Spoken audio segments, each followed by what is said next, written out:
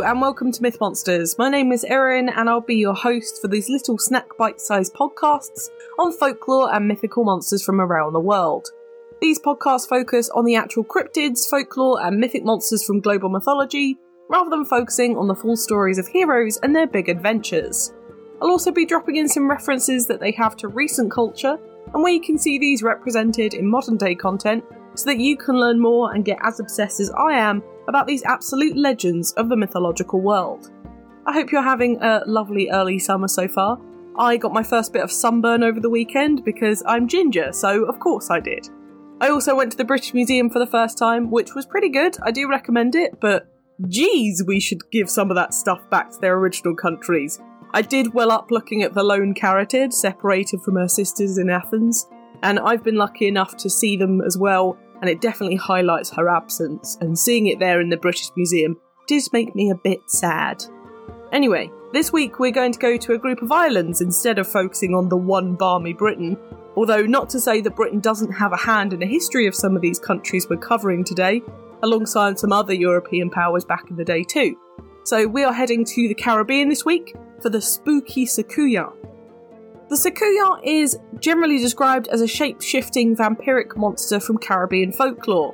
This monster will generally look like a hunchbacked older woman by day, usually wearing a cape or cloak to hide their face, and then in the evening they would strip off their skin and hide it in a mortar and transform into their true form, a living fireball to find their victims. Now they are usually female, as it's said that their breasts cover the wings of the monster. However, their wings aren't typically visible, which I think is quite strange. And they are also older ladies too. Their victims are also older ladies, and this is important later on, so we'll get back to that. Soucouyant generally use this fiery form to get into nooks and crannies of houses, and they can get in through keyholes, under doors, or cracks in windows. When they've done this, they'll suck the blood of their sleeping victim from their arms, necks, and legs, which generally leaves them with blue-black bruises in the morning. It's said that they work for the demon Basile, who lives in a silk cotton tree and exchanges this blood for evil powers, which they use to practice their black magic. However, it's not actually said what they use this for specifically, so I say black magic, I don't actually know the specifics. These monsters belong to a set of monsters called Jumbies, which are spirits or demons not only within Caribbean mythology, but also Venezuelan and Colombian too. They are generally all evil or are instruments of evil after death, and so are usually vampiric or ghostly in nature. So how do you become a Soucouyant? Well, if you become one of their victims and they drink too much of your blood, it's believed that you will die and become this monster, or you would just completely die, and the Soucouyant will take your skin instead of the other one that it already has, and assume your identity from that point onwards throughout the days. How can you get rid of one if you think you're being attacked? You can heap a whole load of rice outside their house, or at crossroads in your town like some Western vampires. They would then stop to pick up every grain off of the floor. This is because vampires generally have OCD tendencies. To then kill the monster, you would need to salt the mortar where their skin is stored, as then the Soucouyant won't be able to reapply the skin before sunrise and will just generally burn up and die. You could also turn a broom upside down and she can't leave, apparently. Typical vampire stuff. If you do manage to get the skin back after this, it's worth a pretty penny as it can be used in black magic, but the myth is super popular still within a lot of the Caribbean islands, although I will say the most intense belief comes from the islands of Trinidad, Grenada, Barbados, Haiti, Guyana, Dominica, Guadeloupe, Martinique and Suriname. Bear in mind too that a lot of these islands were either British, Spanish or French colonised, so the European influence is pretty strong, but we'll get more into this later. For etymology, Soucouyant is a French word, but it specifically comes from West Indies Creole, which is a French-based language. It comes from the word Soucouyant, which means man-eating sorcerer. However, there is another French word, loup-garou, which comes from the word for werewolf, loup-garou, which is sometimes used to describe Soucouyants too. You'll also notice I'm taking the T sound off the end.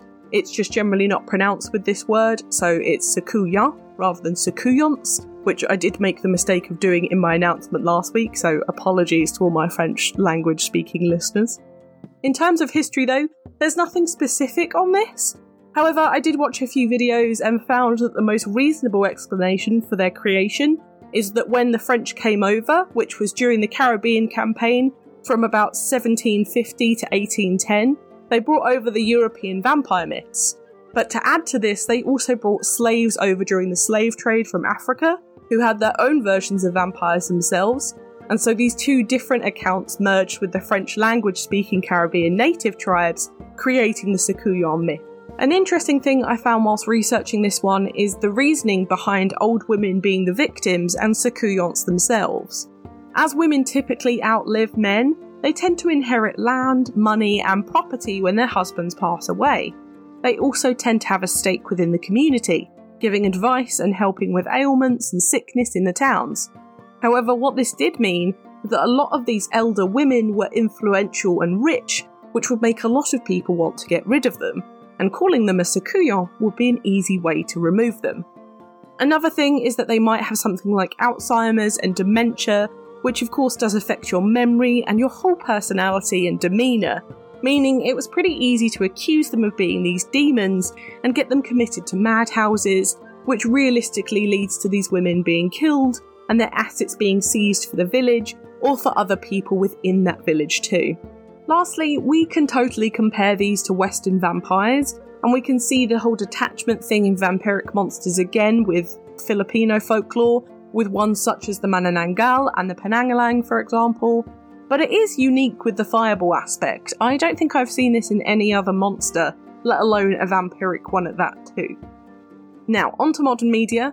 There are very few this week, so I've put some vampire ones in here, but we do have some Soucouyant specific ones as well. They're the first ones I mention in each category. There's only one, so you'll know which one's which. But for art, have a look at independent work for this one. There are some really cool bits on the web about this monster specifically, and some really cool interpretations too. In movies, we have Byzantium, Dracula, Vampires, Interview with a Vampire, the Twilight series, Nosferatu, The Lost Boys, Salem's Lot, 30 Days of Night, Dark Shadows, What We Do in the Shadows, Daywalkers, Van Helsing, From Dusk Till Dawn, The Underworld series, Hotel Transylvania, Doctor Sleep, Thirst, Vampire's Kiss, I Am Legend, and the Blade trilogy. For TV, we have Sleepy Hollow, Buffy the Vampire Slayer, Angel, What We Do in the Shadows, True Blood, Supernatural, American Horror Story, Vampire Diaries, Being Human, A Discovery of Witches, Dracula, Hemlock Grove, Let the Right One In, The Munsters, The Addams Family, Mona the Vampire, Count Duckula, Sesame Street, Rosario plus Vampire, Monster Force, Helsing, Vampirina, Monster High, Penny Dreadful, Preacher, Salem's Lot, and Young Dracula. Now in video games we have ones such as Cultist Simulator, Darkwatch, Infamous, The Buffy Game, Blood Rain, Vampire, Skyrim, Sims 3 and 4, The Witcher 3, Castlevania, Vampire the Masquerade Bloodlines, World of Warcraft, Van Helsing, and Resident Evil Village. Now my book recommendation this week is Island Tales, Caribbean Folklore Stories by Amber Drapier for some great Caribbean folklore tales, or you can look at Caribbean Folk Tales, Stories from the Islands and the Windrush Generation by Wendy Shearer for the same thing. Now it's time for Do I Think They Existed? In terms of vampires, I think this one is pretty unbelievable. It becomes a literal fireball whilst it hunts. How would anyone not notice a giant fireball coming into their bedroom and sucking their blood? Although, I say that, I don't think I would. I still sleep with a lamp on. So it wouldn't make a single difference to me if it was a bit brighter. The history here is so cool though. You can see the influences of vampires from other cultures and languages in this one. I do think it's a super interesting version of a really popular and sometimes overdone monster, or even category of monsters, and it's a super unique take on it, even if it is a bit far-fetched. But what do you think? Did the Soucouyant roam the earth? Let me know on Twitter, I would love to know what you think.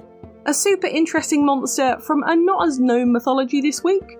I'm really glad we got to cover them, and you know how much of a vampire fan I am. I've really enjoyed this, and I hope you have too. Next week though, we're heading over to Scandinavia to look at possibly one of the most famous beasts from Norse mythology, He's the Great World Tree Protector and the World Serpent, Jorgamander. Please come prepared for Ragnarok next Thursday with me. I'm very, very excited for this one. For now though, thank you so much for listening. It's been an absolute pleasure. If you enjoyed this podcast, please give it a rating on the service you are listening on. I've got the Twitter for any questions or suggestions on what monsters to cover next, and I'd really love to hear from you. The social media handles for TikTok, YouTube and Instagram are Myth Monsters Podcast, and the Twitter is Myth Monsters Pod. But all of our content can always be found at mythmonsters.co.uk, and you can find us on Good Pods, Buy Me a Coffee and Patreon if you want to help me fund the podcast too. Also, a quick note for next week, I will be guesting on Chat Tsunami podcast, and I'm very, very excited to do so. He's a very good friend of mine, so I will make sure that all the links and everything that you can tune into is posted when this is ready, and I'm very excited for you to hear it. Come join the fun though, share this with your pals, they might love me as much as you do, but for now, stay spooky, and I'll see you later babes.